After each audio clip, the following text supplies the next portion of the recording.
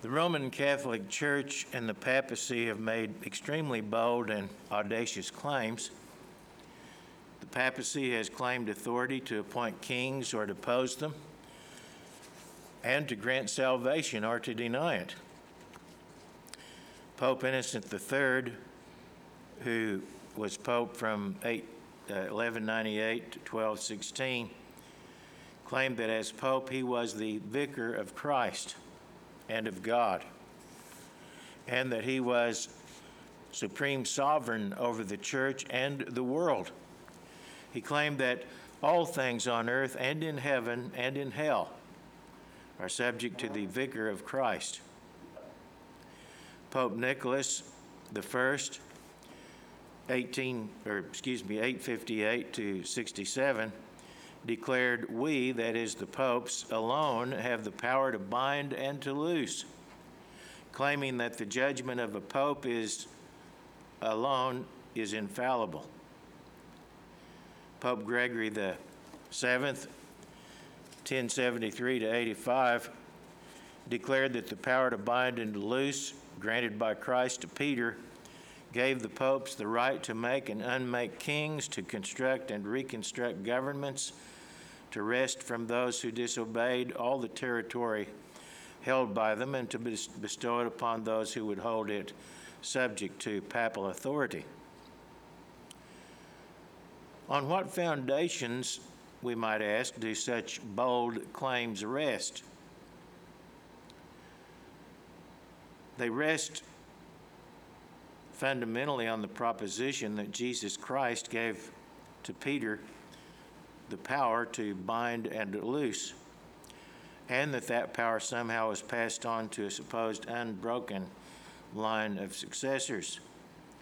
The idea is that Peter was the first bishop of Rome, and that he was the first pope, and that his authority has been passed down to his successors as bishops of Rome.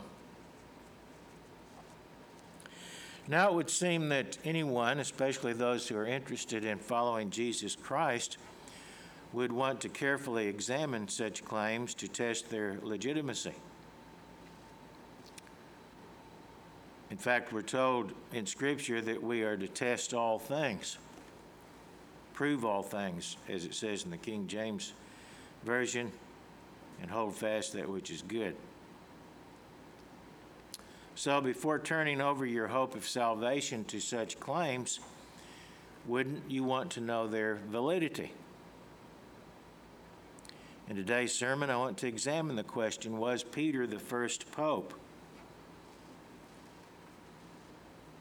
Now, billions of people believe that the Pope, is a successor of Peter as Pope. And that would presumably include most Catholics, of which there are somewhere between 1 and 2 billion. I don't know the current number exactly, but I think it's approaching about 2 billion Catholics on the earth. Presumably most of them believe that the Pope is a successor to Peter, as the Catholic Church teaches. And there are many Catholics who sincerely believe what they have been taught, and as far as they understand it, are trying to live moral lives, live lives as Christians, as far as they understand what that means, what that requires. So if any Catholics happen to hear this sermon, I would encourage you to seriously consider this question: was Peter the first pope?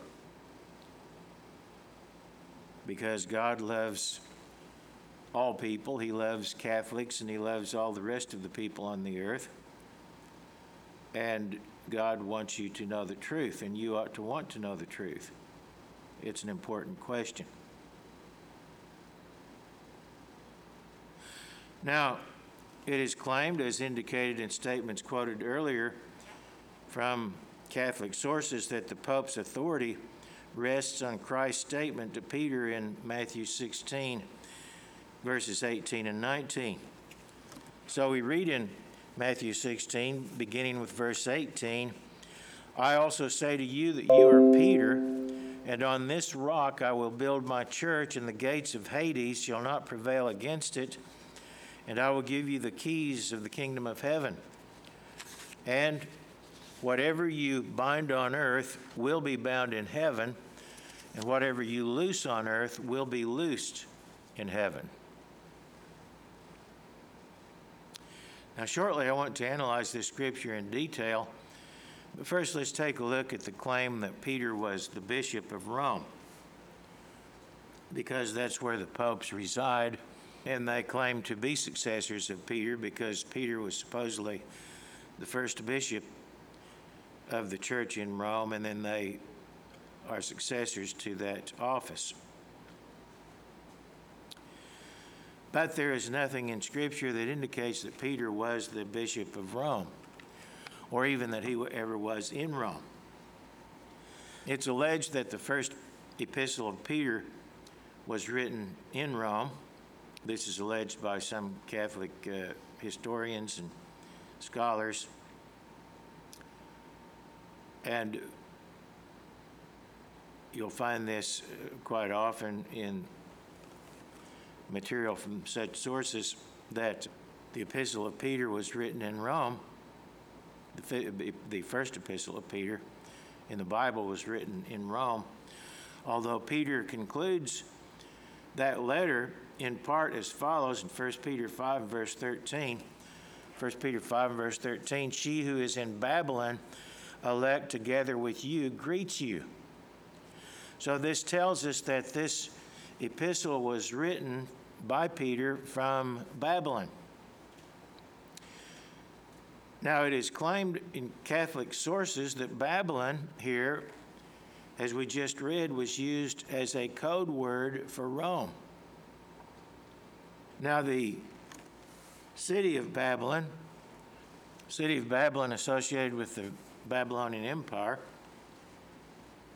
was in Asia, in Mesopotamia, in what is now Iraq. And in the book of Revelation, Babylon is indeed used symbolically for Rome, which is another question that might be worth looking into. And this is admitted in Catholic sources. As I said, Catholic sources tell us that when Peter mentioned Babylon here, that he was really speaking of Rome. And it was generally recognized from early in the Christian era that Babylon, as used in the Bible, is sometimes used symbolically for Rome. But Peter and the others of the 12 original apostles were sent to minister primarily to Israelites, not Gentiles.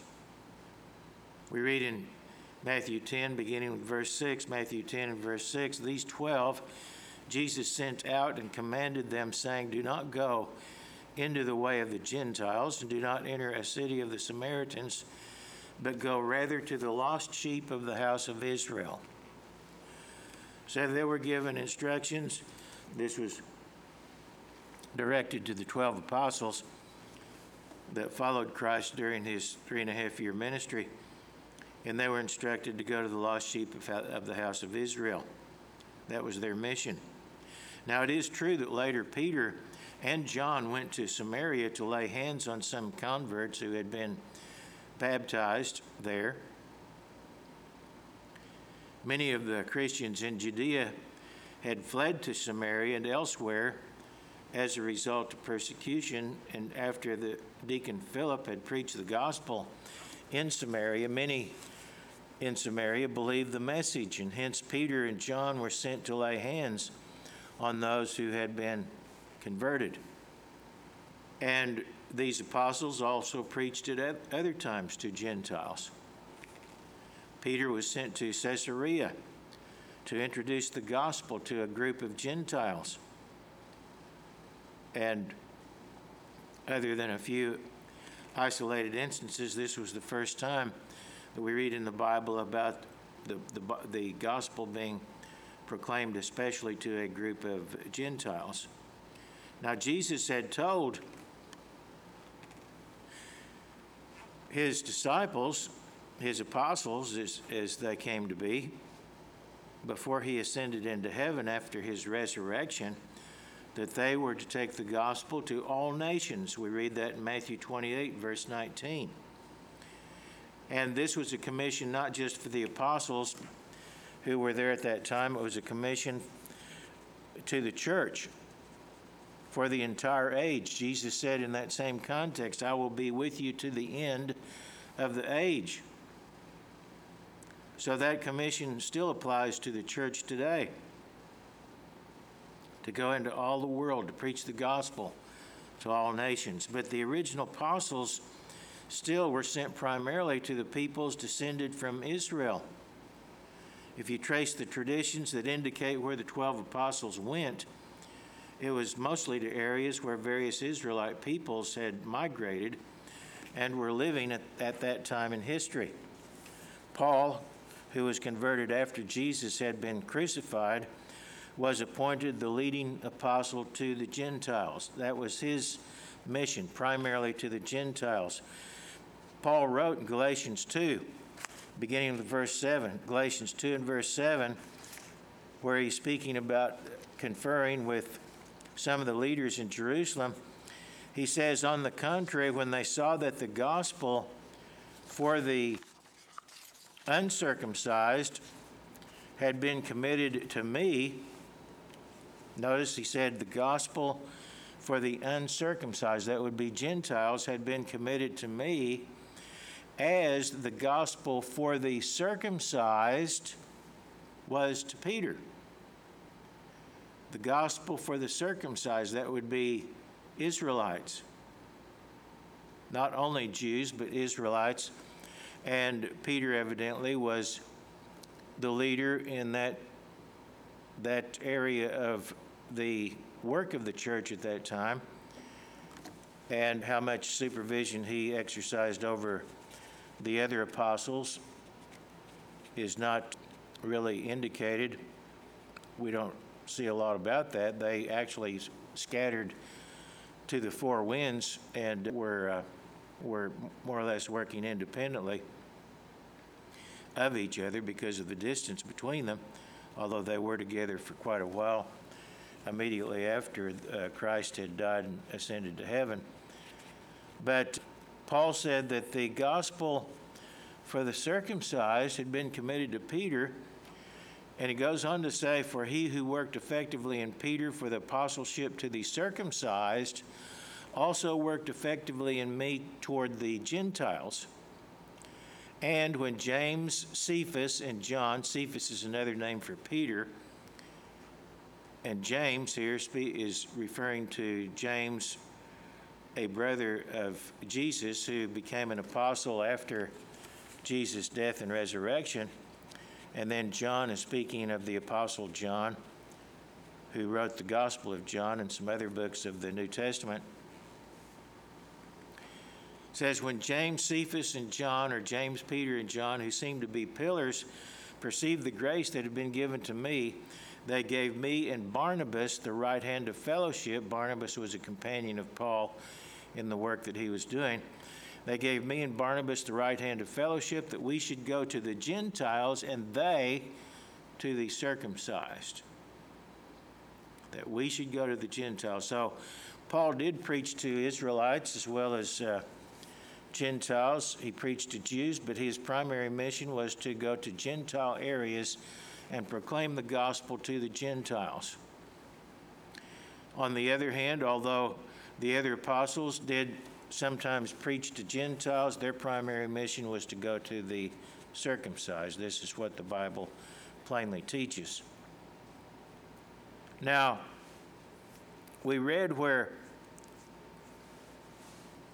Peter mentioned Babylon, indicating that is where he was writing that letter from, 1 Peter. Gill's commentary states in commenting on 1 Peter 5 and verse 13, quote,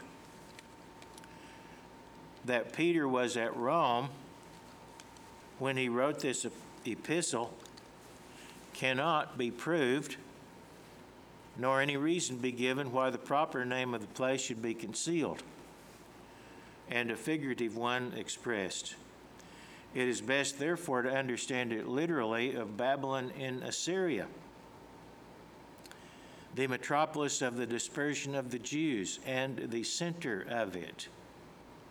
Notice what he says. He says that it is best to understand that it is the Babylon in Assyria or in Mesopotamia, which was a metropolis of the dispersion of the Jews and the center of it. In fact, the Talmud, there's a Talmud called the Jerusalem Talmud, but there's also a Talmud called the Babylonian Talmud, because it was written sometime in the first few hundred years AD in Babylon. There was a thriving, large Jewish community in Babylon. Babylon was the home of a great number of Jews at the time the New Testament was written. The majority of Jews carried captive there hundreds of years earlier. The Babylonian captivity did not return to Judea. Many, even at the time of the apostles, remained in the area of Babylon, and many Israelites from other of the 13 tribes also were in Parthia at that time. Parthia was a huge empire which encompassed much of the Middle East, areas which had formerly been occupied by the Babylonian Empire and the Persian Empire. That area had been taken over by what was called the Parthian Empire, which occupied much of the Middle East, including Babylon, at the time that Peter lived. Now, Paul, not Peter, wrote the epistle to the Romans that we find in the New Testament. When Paul wrote that epistle, perhaps around 55 AD, the date is not exactly certain, and you'll find different ideas about exactly when it was written, but probably sometime around 55 AD, a church had already been established in Rome. And it was a predominantly Gentile church, as Paul mentions in his epistle. And Paul expressed in his epistle to the church in Rome the desire to go to Rome to help establish or strengthen that church. To help establish or strengthen the church. Paul wanted to go there. Now, why, if Peter was the one who established that church, as is claimed by the Catholic Church, and he was the bishop there, why would Paul be saying that he wanted to go there to help establish or strengthen the church? Such a thing would have been unnecessary if Peter had been there as the leader or bishop of the church in Rome. Also, it would not have fit in with Peter's commission, which was to be responsible for the apostleship to the circumcised, not Gentiles, but the circumcised. So why would he be bishop of a church in Rome that was composed mainly of Gentiles? Now, in the epistle to the Romans, Paul sends greetings by name to a number of people in the church at Rome, but Peter's name is not mentioned among them. So I think it's fair to conclude that obviously Peter was not in Rome.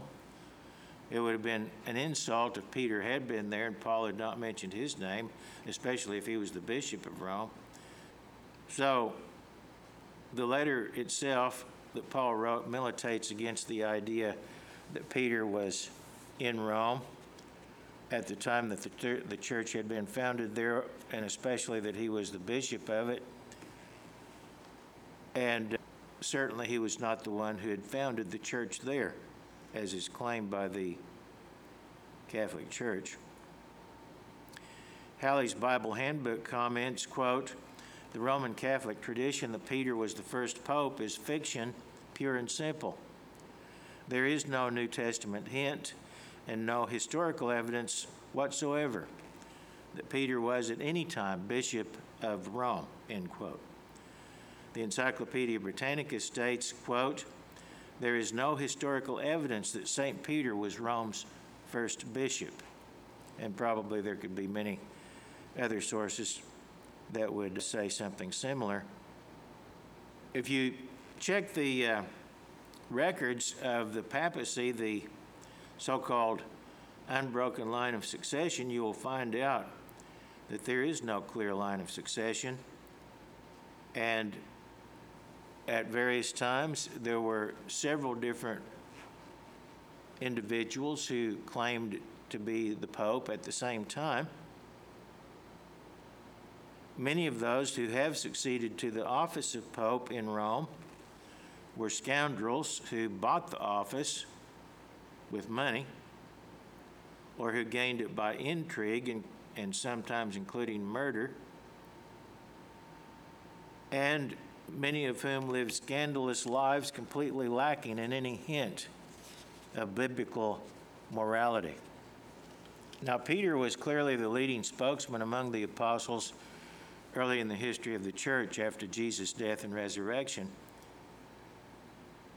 However, by the time of the Jerusalem Conference of Acts 15, which I believe occurred in 49 AD, it was not Peter, but rather James, the half-brother of Jesus, one of his half-brothers, who had become an apostle, as I mentioned earlier, who made the final judgment in that conference.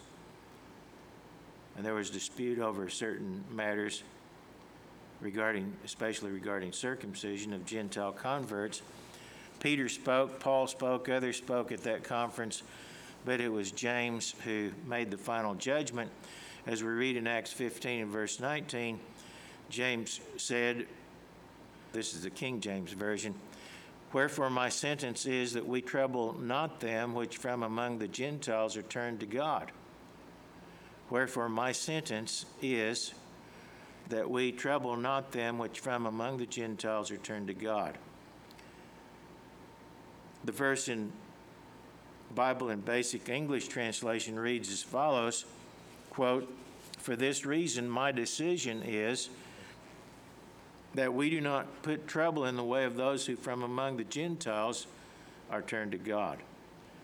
So James evidently was, as the presiding apostle in Jerusalem, and evidently at that time the apostle who had chief authority in the church as far as such decisions are concerned, he made the decision after much discussion, and the assembly agreed to this decision by James. Paul rebuked Peter on an occasion at Antioch when he had refused to eat with Gentile brethren. In Galatians 2, beginning with verse 11, Galatians 2 and verse 11, Paul wrote, "Now when Peter had come to Antioch, I withstood him to his face because he was to be blamed. For before certain men came from James," in other words, from Jerusalem, where James was, "before certain men came from James, he would eat with the Gentiles, but when they came, he withdrew and separated himself, fearing those who were of the circumcision." So clearly, Peter was not the pope of the early church, issuing decrees claiming the kind of authority that many of the popes of the Roman Catholic Church have claimed. Now let's take a closer look at Matthew 16, beginning with verse 18. Again, it says, and this is from the New King James Version, "I also say to you that you are Peter, and on this rock I will build my church, and the gates of hell shall not prevail against it. And I will give you the keys of the kingdom of heaven. And whatever you bind on earth will be bound in heaven, and whatever you loose on earth will be loosed in heaven. Now, the way this is translated, it appears that Peter is given carte blanche authority, so to speak, to make decisions, and whatever he decides will be ratified automatically by God in heaven. But is that what the Scripture really says? Let's take a closer look at the Greek original. The Greek words for bound, as bound in heaven,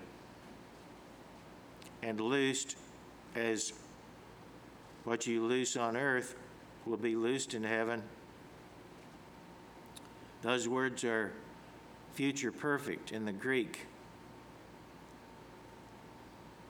And the fact that they are future perfect affects the meaning. Now we read in the Young's literal translation of these same verses. Here's how Young's literal translation reads: I also say to you that you are a rock, and upon this rock I will build my assembly, and gates of Hades shall not prevail against it. And I will give to you the keys of the reign of the heavens, and whatever you mayest bind on the earth shall be having been bound in the heavens, and whatever you mayest loose on the earth shall be having been loosed in the heavens. Now notice the difference in the wording here. Whatever is to be bound on the earth is something that shall have been bound in the heavens. Whatever is loosed is something that shall have been loosed in the heavens. And several other translations have similar wording. This is how the Concordant literal translation translates these verses, Matthew 16, 18, and 19. The Concordant literal translation: Now I also am saying to you that you are Peter, and on this rock I will be building my ecclesia, and the gates of the unseen shall not be prevailing against it. I will be giving you the keys of the kingdom of the heavens, and whatsoever you should be binding on the earth shall be those things having been bound in the heavens. And whatsoever you should be loosing on the earth shall be those things having been loosed in the heavens. What this is clearly stating is a condition on what decisions and how decisions were to be made. Jesus is stating a condition on what should be bound on the earth by Peter, and as we will see, the other apostles. In other words, when they made decisions affecting the church, they had the authority to make decisions, but only within the bounds of what had been bound in heaven. Whatever should or might be bound on the earth must already have been bound in heaven. Whatever was loosed must have already been loosed in the heavens. In other words, the authority to loose and bind is limited to those things already bound in heaven or loosed in heaven, as specified in divine law, that is, in the Word of God. Now, this authority to bind and loose was not given to Peter alone. It was given to all of the apostles that Christ had appointed. We read in Matthew 18. Matthew 18 and verse 15, beginning with verse 15 of Matthew 18, Jesus said, Moreover, if your brother sins against you, go and tell him his fault between you and him alone. If he hears you, you have gained your brother. But if he will not hear, take with you one or two more, that by the mouth of 2 or 3 witnesses every word may be established. And if he refuses to hear them, tell it to the church. In other words, to the ministers, the leaders in the church. But if he refuses even to hear the church, let him be to you like a heathen and a tax collector.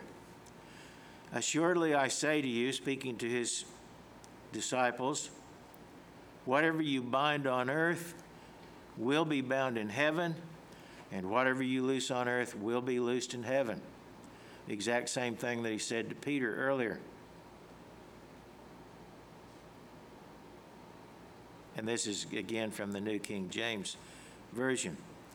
Now, this authority of binding and loosing, such as it is limited to making judgments in matters of controversy.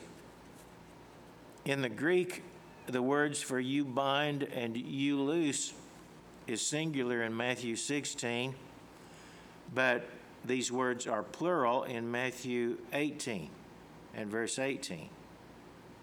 But they are the exact same words, other than the fact that one is singular when Peter was addressed as an individual and plural when the others were addressed. This authority is given to all true ministers, not impostors, but true ministers in their own spheres of responsibility. Only judgments made in accordance with God's law and his will, however, have any legitimacy.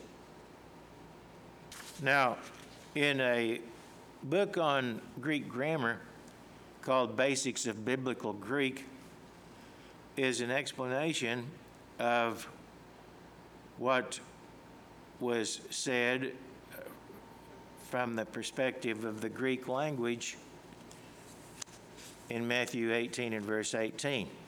And here's what it says. This is from the Basics of Biblical Greek by William D. Mounce, M-O-U-N-C-E. I'm not sure exactly how to pronounce that name, but I pronounce it Mounce. I guess it could be pronounced Mounce or some other way. But anyway, he is the author. He's a well-known scholar of the Greek language, Biblical Greek. And this is Basics of Biblical Greek, a book that he wrote. This particular comment, though, is written by another author named Craig S. Keener. And so here's what the explanation is. Quote, in some translations of Matthew 18, verse 18, it sounds like Jesus promised his disciples that whatever they bound on earth would be bound in heaven, and whatever they loosed on earth would be loosed in heaven. In other words, they had the power to bind and loose, and heaven, in other words, God, would simply back up their decrees. But the matter is not quite so simple.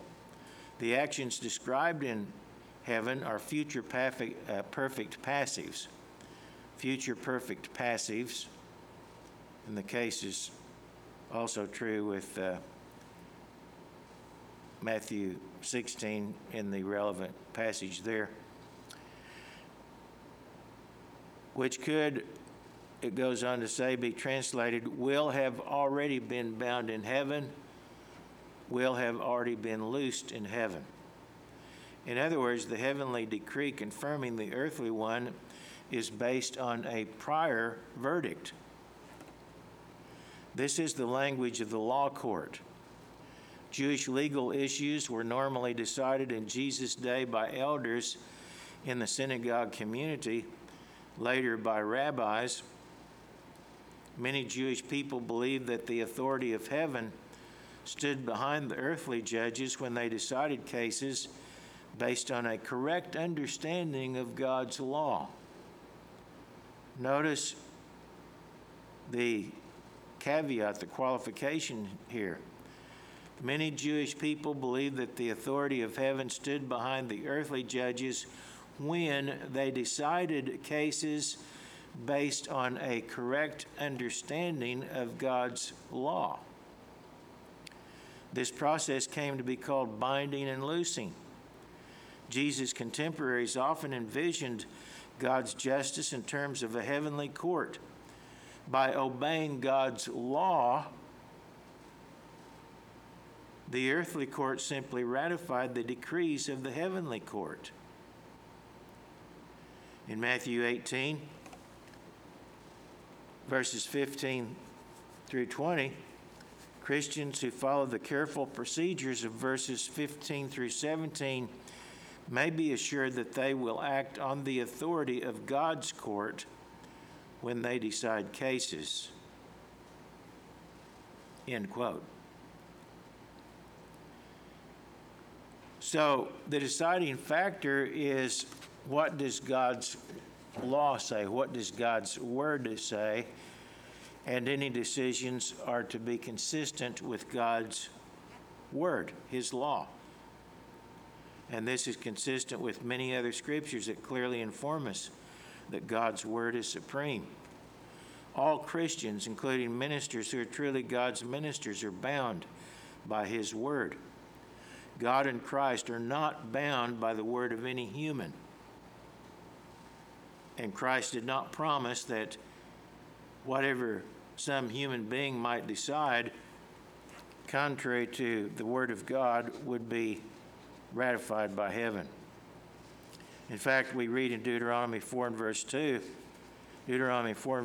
God's instructions to Israel. He said, "You shall not add to the word which I command you, nor take from it, that you may keep the commandments of the Lord your God, which I command you."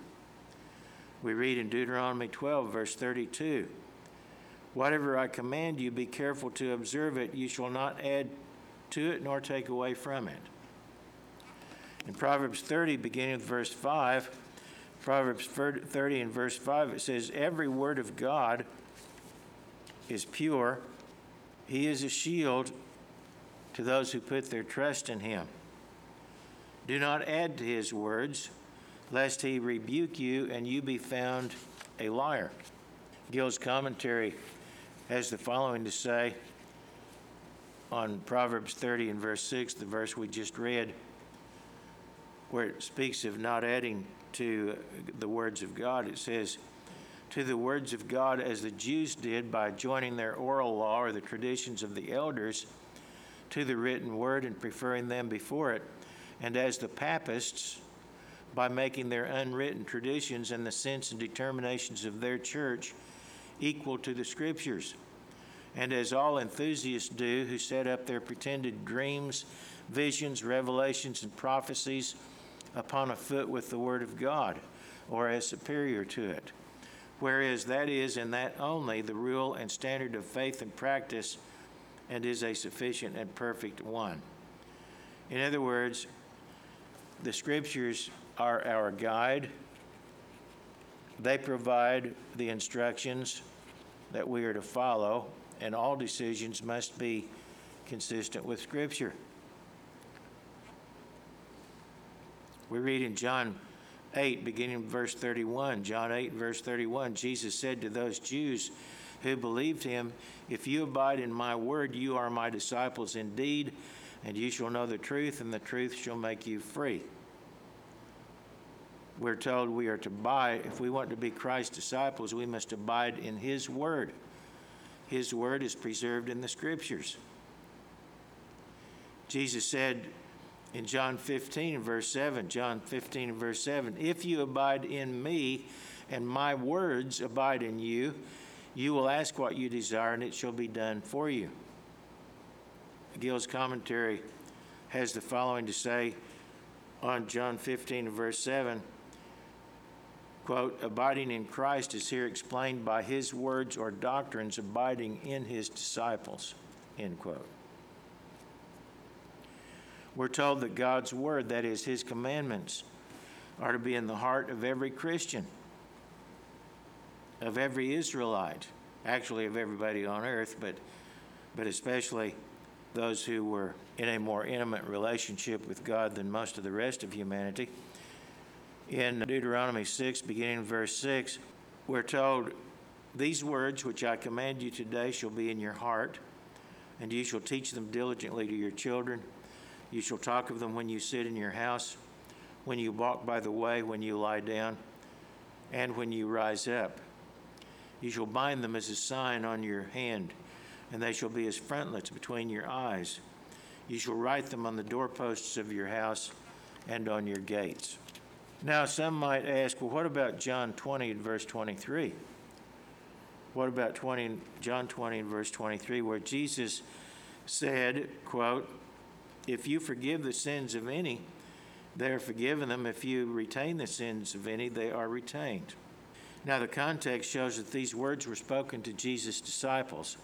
the ones who were to become the 12 apostles at least, and if not others, but probably limited to them, although Thomas was not present on the occasion. One of the 12 was not present. Thomas, who was actually one of the 11 at the time, because Judas had killed himself after betraying Christ.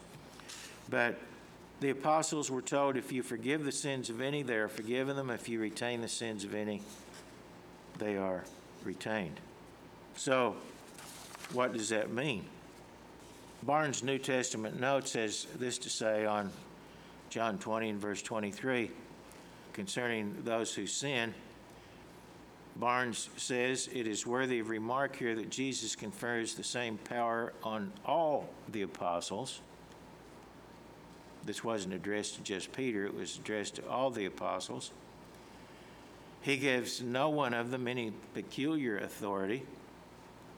If Peter, as the papists pretend, had been appointed to any peculiar authority, it is wonderful that the Savior did not here hint at any such preeminence. And by the way, has been often claimed that the popes have the power to forgive sins. And often they have forgiven sins for money. So, going on, it says, Peter, as the papists pretend, had been appointed to any peculiar authority. It is wonderful that the Savior did not here hint at any such preeminence. The passage conclusively proves that they were invested with equal power in organizing and governing the church. The authority which he had given Peter to preach the gospel first to the Jews and Gentiles does not militate against this. This authority given them was full proof that they were inspired. The meaning of the passage is not that man can forgive sins, that belongs only to God, but that they should be inspired, that is founding the church, and in declaring the will of God, they should be taught by the Holy Spirit, or he has Holy Ghost, but we'll say the Holy Spirit, which is what it ought to be phrased as, to what the Holy Spirit to declare on what terms, to what characters, and to what temper of mind God would extend forgiveness of sins. Now I'm going to break in here with a comment. In other words, what he's saying is that they were being given a commission to preach the gospel, to explain to people what is necessary for the forgiveness of sins. Not that they would have the power to themselves absolve people of their sins, but that they would explain to people what was necessary for them to be absolved of their sins, which is part of what the gospel is about. Going on with Barnes' comment, it says, it was not authority to forgive individuals, but to establish in all the churches the terms and conditions on which men might be pardoned, with a promise that God would confirm all that they taught, that all might have assurance of forgiveness who would comply with those terms, and that those who did not comply should not be forgiven, but that their sins would be retained. This commission is, as far as possible, from the authority which the Roman Catholic claims of remitting sin and of pronouncing pardon, end quote. Adam Clark's commentary has the following to say on John 20 and verse 23, quote, it is certain God alone can forgive sins, and it would not only be blasphemous, but grossly absurd to say that any creature could remit the guilt of a transgression which had been committed against the Creator. The apostles received from the Lord the doctrine of reconciliation and the doctrine of condemnation.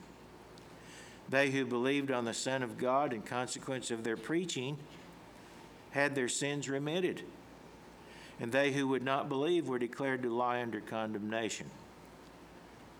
End quote. Now again, what they're saying here is what this passage amounts to is that they were being instructed to proclaim to their listeners what is necessary for forgiveness of sin by God, the ablution of sins, the washing away of sins by God the Creator.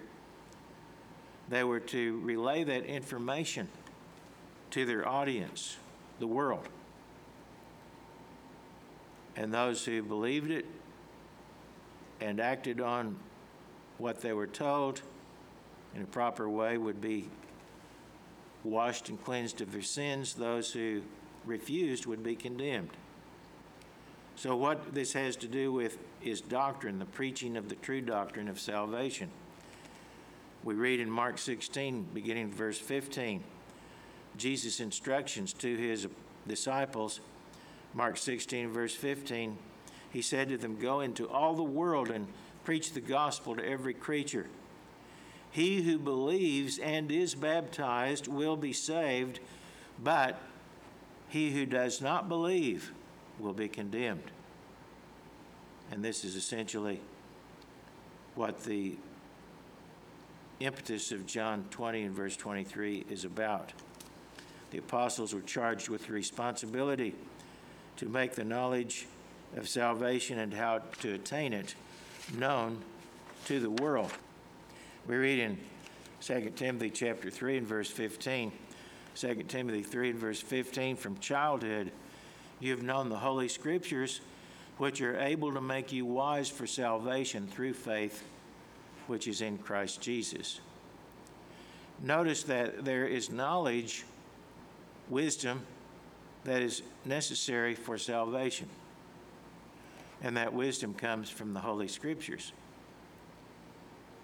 In Psalm 19, verse 7, it says, "The law of the Lord is perfect, converting the soul. The testimony of the Lord is sure, making wise the simple."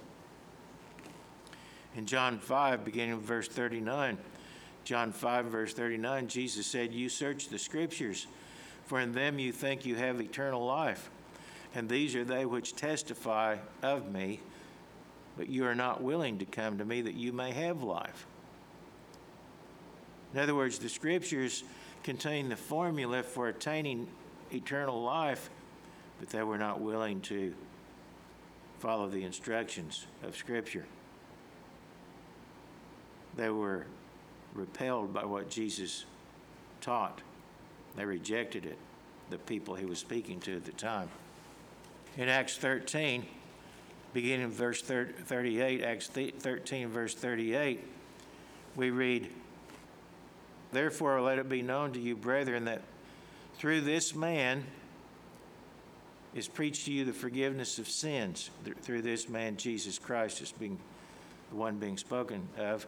"And by him everyone who believes is justified from all things from which you could not be justified by the law of Moses." So, the forgiveness of sins comes through a relationship with Jesus Christ.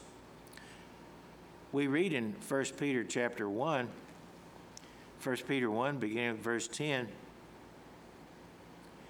"Of this salvation the prophets have inquired and searched carefully, who prophesied of the grace that would come to you, searching what manner of time the Spirit of Christ, who is in them, was indicating when he testified beforehand the sufferings of Christ and the glories that would follow.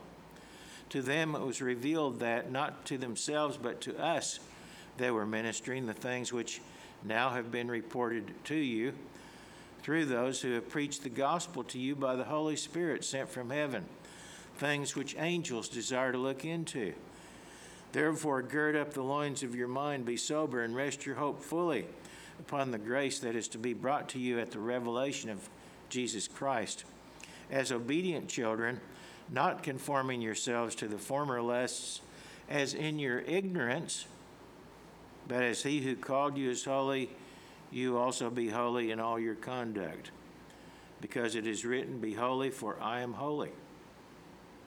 And if you call on the Father, who without partiality judges according to each one's work, conduct yourselves throughout the time of your stay here in fear, knowing that you were not redeemed with corruptible things like silver or gold from your aimless conduct received by tradition from your fathers, but with the precious blood of Christ, as of a lamb without blemish and without spot.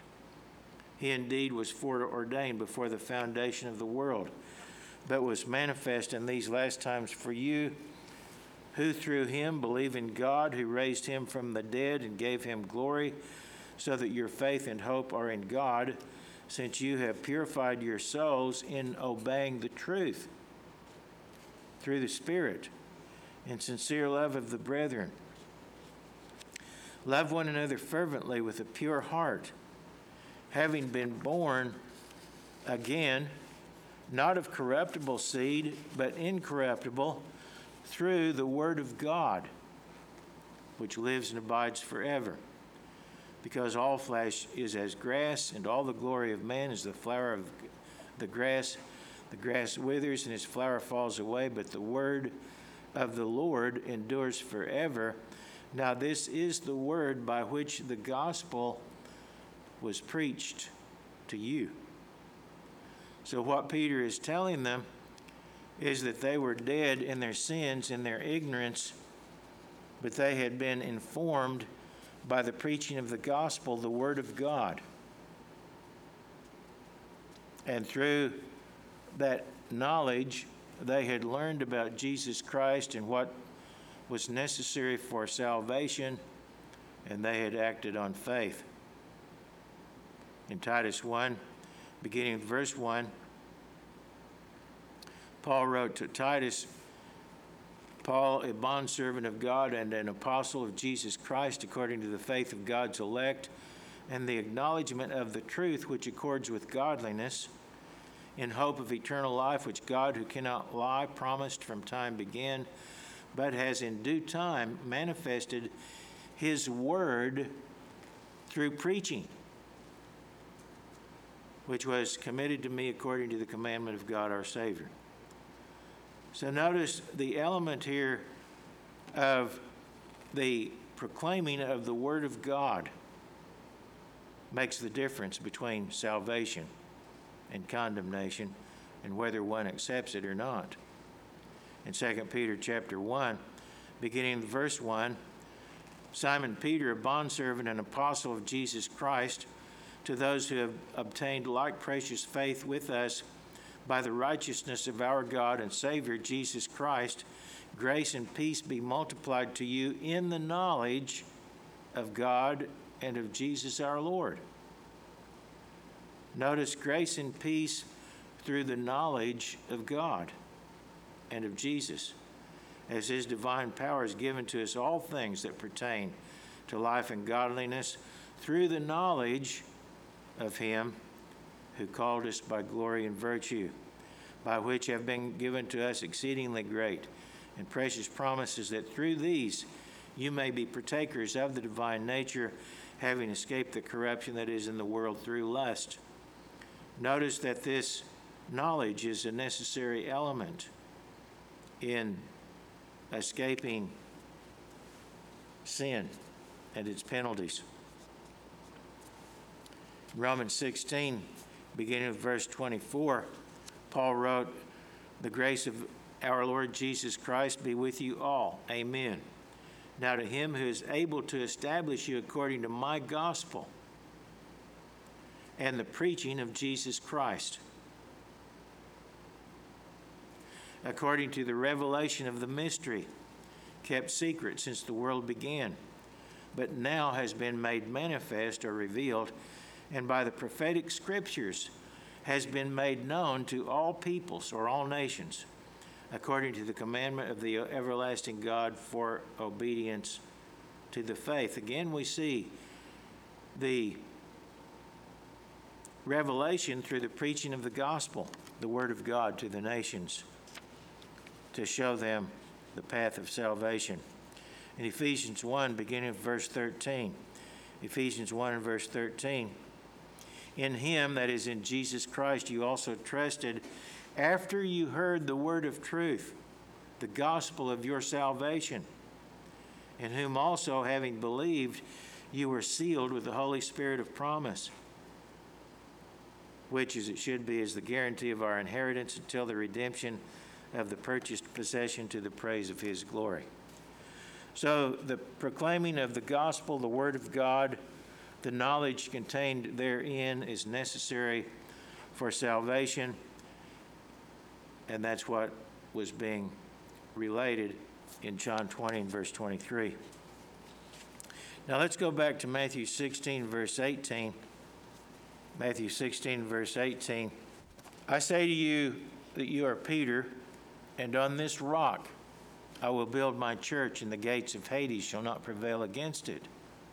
So, was Jesus saying that he would build his church on Peter, which is what is claimed as part of what gives the Pope his authority as the successor to Peter? In the Greek in this verse, the word Peter is Petros.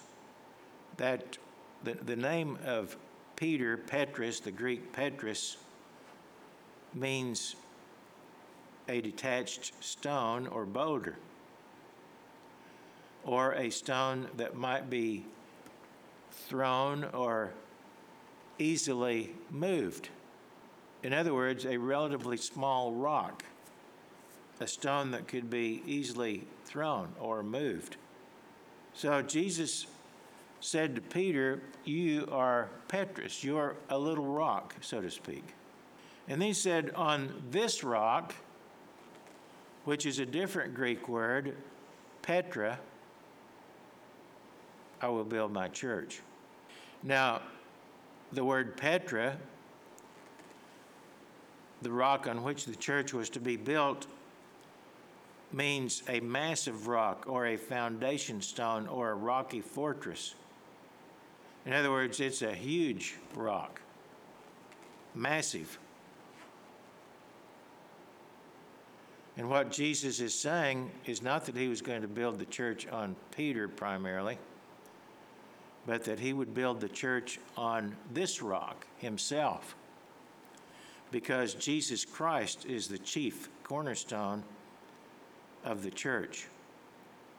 As Peter himself wrote in 1 Peter 2 and verse 6, 1 Peter 2 and verse 6, therefore it is also contained in the scripture, behold, I lay in Zion a chief cornerstone. Referring, as the context makes clear, to Jesus Christ. I lay in Zion a chief cornerstone, elect, precious, and he who believes on him. So Peter wasn't writing about himself as the chief cornerstone. He who believes on him, Jesus Christ, will by no means put to shame. Therefore, to you who believe, he is precious, but to those who are disobedient, the stone which the builders rejected has become the chief cornerstone, and a stone of stumbling and a rock of offense. They stumble, being disobedient to the word to which they were also appointed. Then in Ephesians 2, beginning with verse 17, Ephesians 2 and verse 17, Paul wrote, he came and preached peace to those, to you who were far off, and to those who were near.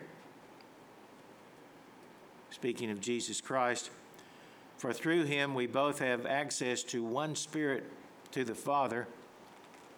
Now, therefore, you are no longer strangers and foreigners, but fellow citizens with the saints and members of the household of God, having been built on the foundation of the apostles and prophets, Jesus Christ himself being the chief cornerstone, in whom the whole building, being joined together, grows into a holy temple in the Lord, in whom you also are being built up together for a dwelling place of God in the Spirit.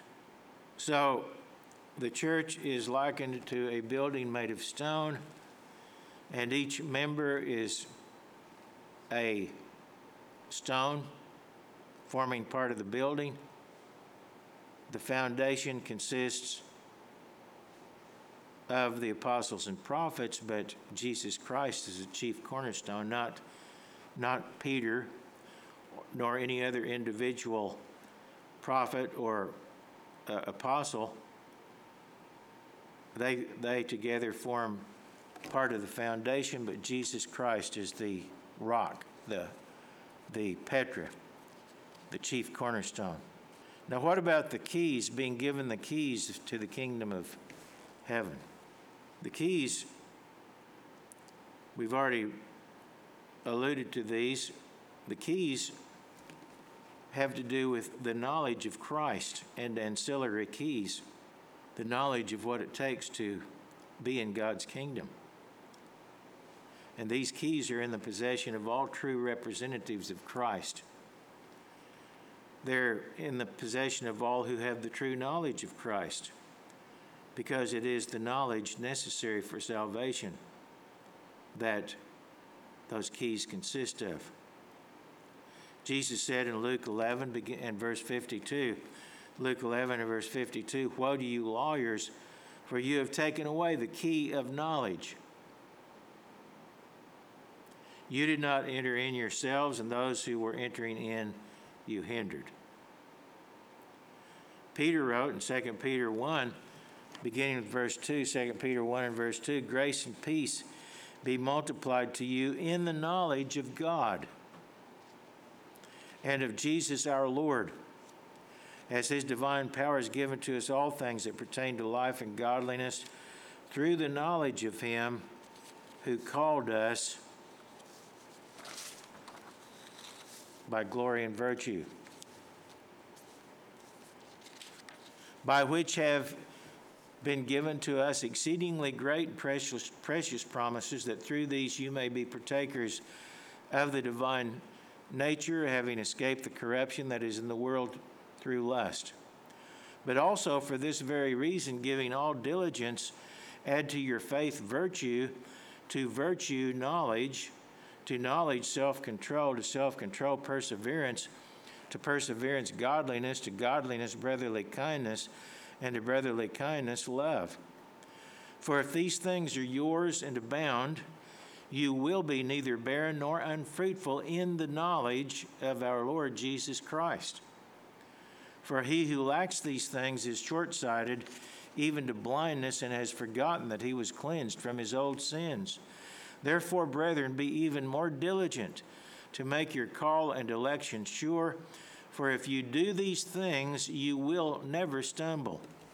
For so an entrance will be supplied to you abundantly into the everlasting kingdom of our Lord and Savior, Jesus Christ." These are the keys that Peter was given, that he passed on to us and to those he ministered to, the same keys that all of the apostles and the church itself was given.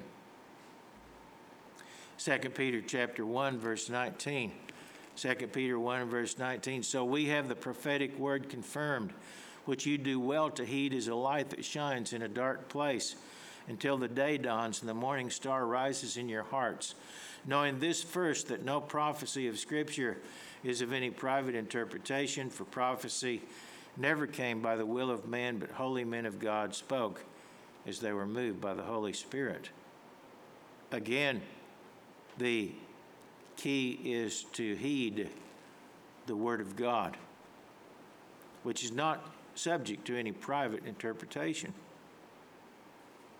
The Bible interprets itself. James 1, verse 21. James 1 and verse 21.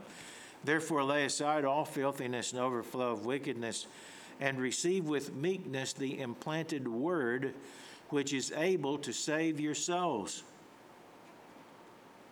The implanted word, which is able to save your souls. "But be doers of the word and not hearers only, deceiving yourselves. For if anyone is a hearer of the word and not a doer, he is like a man observing his natural face in a mirror. For he observes himself, goes away, and immediately forgets what kind of man he was.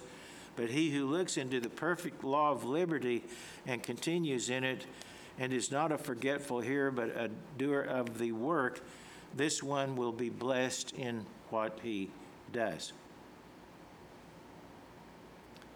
So what were the keys that were given to Peter and to the others? They are further specified in statements Peter made to those to whom he was testifying. In Acts 2 and verse 38, Acts 2 and verse 38, Peter said to them, "Repent And let every one of you be baptized in the name of Jesus Christ for the remission of sins, and you shall receive the gift of the Holy Spirit. And in Acts 10 and verse 35, Peter said, in every nation, whoever fears him, that is God, and works righteousness is accepted by him.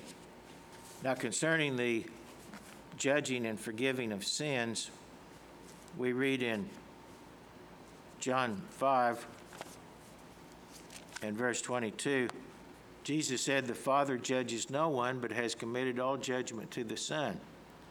In other words, the Father judges, but he does it indirectly through Jesus Christ. That all should honor the Son just as they honor the Father. He who does not honor the Son does not honor the Father who sent him. We read in Colossians chapter 1, beginning with verse 12, Colossians 1 and verse 12, let's back up a little bit and start out with verse 10. It says that he was writing to the Colossians, says that you may walk worthy of the Lord, fully pleasing him, being fruitful in every good work and increasing in the knowledge of God, strengthened with all might according to his glorious power, for all patience and long-suffering with joy, giving thanks to the Father who has qualified us to be partakers, or it would be better translated, who qualifies us to be partakers of the inheritance of the saints in the light. He has delivered us from the power of darkness, or again, better translated, delivers us from the power of darkness, and conveyed us, or conveys us, would be a better rendering, into the kingdom of the Son of his love, in whom we have redemption through his blood, the forgiveness of sins. Notice who forgives sins? He is the image of the invisible God, the firstborn over all creation. For by him all things were created that are in heaven and that are on earth, visible and invisible, whether thrones or dominions or principalities or powers. All things were created through him and for him. He is before all things. In other words, no human being, no pope, no church leader is on the same level as Jesus Christ, as has been claimed. No one on earth is taking the place of God or sitting in the seat of Jesus Christ. He is before all things, and in him all things consist. He is the head of the body, the church, who is the beginning, the firstborn from the dead, that he in all things may have the preeminence. That he may have the preeminence. No one has equal status with God or Jesus Christ. No human being. No one on earth has the authority to overrule God. Otherwise, the tail would be wagging the dog. Authority to make judgments has validity only when used in accordance with God's will and his word. Peter was an apostle, a herald of the gospel, but he was not a despot. He did not claim to rule the world, much less heaven and earth and hell. I should say, much less heaven and hell. Peter followed Christ and encouraged others to follow in Christ's footsteps, but he did not seek to kill those who were not inclined to listen to him. Peter wrote in 1 Peter 2 and verse 21, 1 Peter 2 and verse 21, for to this you were called, because Christ also suffered for us, leaving us an example that you should follow his steps, who committed no sin, nor was deceit found in his mouth, who when he was reviled did not revile in return. When he suffered, he did not threaten, but committed himself to him who judges righteously, who himself bore our sins in his own body on the tree, that we, having died to sins, might live for righteousness, by whose stripes you were healed. For you were like sheep going astray, but have now returned to the shepherd and overseer of your souls. The chief shepherd, the overseer of our souls, is Jesus Christ. Peter was not the first pope.